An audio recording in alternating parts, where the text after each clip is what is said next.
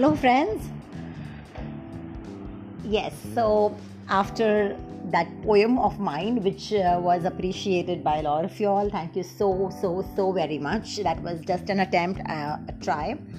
I've again come up with another topic, which is common but not common to get rid of. Yes, that's ego. I have already written a blog on this, so I'm going to honestly read out what I have written, but just a little background before I start reading that article which I have written about the feedbacks that I was getting. Okay, so I have clearly mentioned in the article, that the technique that I have been using in getting rid of or eliminating my ego is not supposed to be accepted and adopted by one and all. Different personalities have different techniques and different ways. It is basically, to eliminate ego is nothing but a very inner work. It's a very personal work. This is directly related to your spiritual journey. So naturally, no one technique or nobody can suggest the real technique of eliminating that ego. And the call that you want to eliminate your ego in the first place should come from within. So naturally, this was just a thought that I have expressed it. There's nothing that I would really want to impose on anybody, and there is nothing that I would want anybody to change in themselves. It is something that I want to just share with you all, because I have been sharing a lot of my thoughts with you all. So this is how it goes. The demon we love, ego. In my heart-to-heart conversations with many, I have discovered that each of those learned ones claim to be ego-free, and each one is in some conflict precisely due to their egos. And I felt until few months back that comparatively I do not have a huge ego, and when I was in my childlike state and was faced with an ugly rejection, my ego suddenly appeared with a flash. And I realized that ego didn't just appear, it was the real reason of me going through the pain. It wasn't only about treasures and image. Ego also plays an important role in attachments with things and people. In a nutshell, moment we start understanding self-identification and others around us, we are silently, somewhere in the background, nurturing this demon within us. Many a times, rather often, there's a huge confusion whether what is hurt is ego or self-respect. And sometimes we ignore self-respect for prevention of ego. And in most cases, ego is predominantly fighting under the cover of self-respect. Now, both are harmful. Former one, that is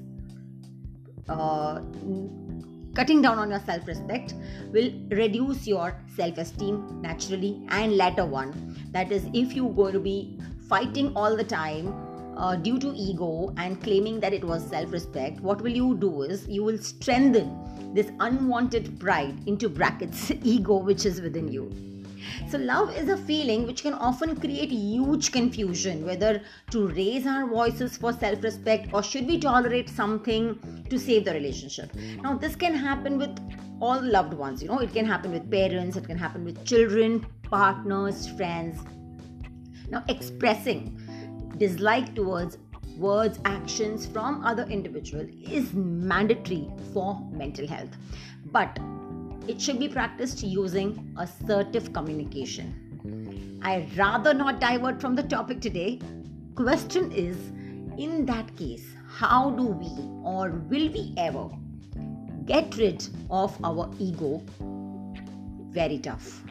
Seriously, it has become that self of ours which is been fed, nurtured from the time we started flaunting over our individual names and started operating in our identifications. There are some who disguise even these identities, that is the name and the identity that they have, and they wear yet more masks. Okay, so they operate with some other name. They don't show that they even have this, so they will hide their identity as a particular student or a particular employee, etc. So I really and truly pity these people's self-worth. Now, these are those who are not at all aware of what they really are and what they really aspire. I have learned about many ego-driven personalities after bumping into them. So some of them are like most humble and flexible people to talk to, but they are loaded with their huge lists of likes, dislikes, etc. And after shortly living up to their fake image, they pick up ego as a weapon to protect their exploited self, as they couldn't or didn't voice their opinions assertively back then. And there are those who can openly walk hand in hand with ego, and everyone around them is aware that they are with this demon. Now, whether or not we show it, each of us is carrying this within us. Point is not to prove existence of ego. Point is to work on elimination or destruction of this ego. Well, I'm no god, I'm no saint to guide on ego elimination, but I follow a technique. This technique which I chose. Now, it might not appeal to all personalities, and that's fair. I made a choice as I was more interested in the ultimate inner peace, which asked for a prize. Time and again, we are put in a situation where we either behave deaf and mute, or get categorized as a fool, or prove a point to show our strength. Each time that I have chosen to show my strength, I have felt victorious about my so-called strength and my fighting spirit, to not being pushed and assumed into being a part of foolish category. But after some time, when I would introspect, I didn't quite like myself showing my intelligence in proving myself. Some principles and fundamentals are so strong within that it is really challenging to grasp someone act and speak something totally contradictory. And I realized that this is exactly what the test of life is. We do not essentially have to prove anything to either show that uniqueness or for any conformity. And of course, imposition of any thought is the worst trait. But all I tried after some of those episodes was to play a fool, just to avoid conflict. And if imposed on me, I would assertively side myself out. And if under the heat of emotions, if I would happen to overpower my ego, I'd go and apologize.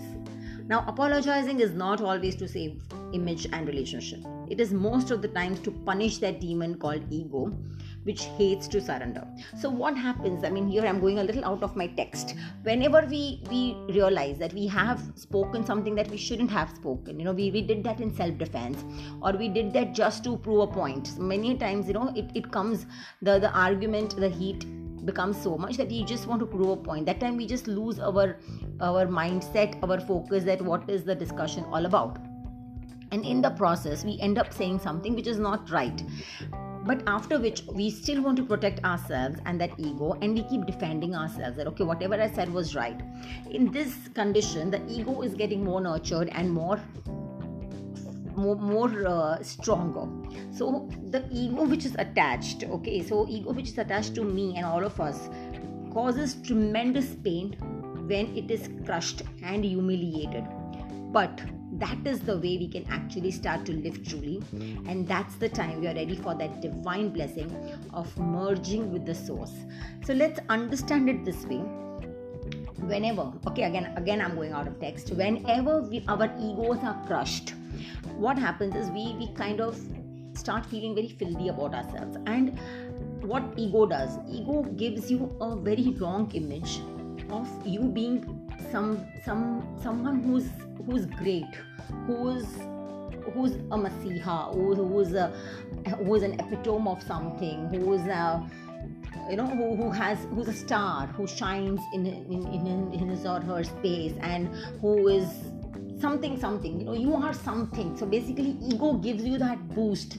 Ego gives you that feeling of you are something. But when you are something, you cannot be nothing. Until you cannot be nothing, you cannot merge with the universe. And merging with universe, in my concept, in my philosophy, is you have to actually surrender yourself that you are just a part of this divine universe, and there is nothing that you actually own or you actually are.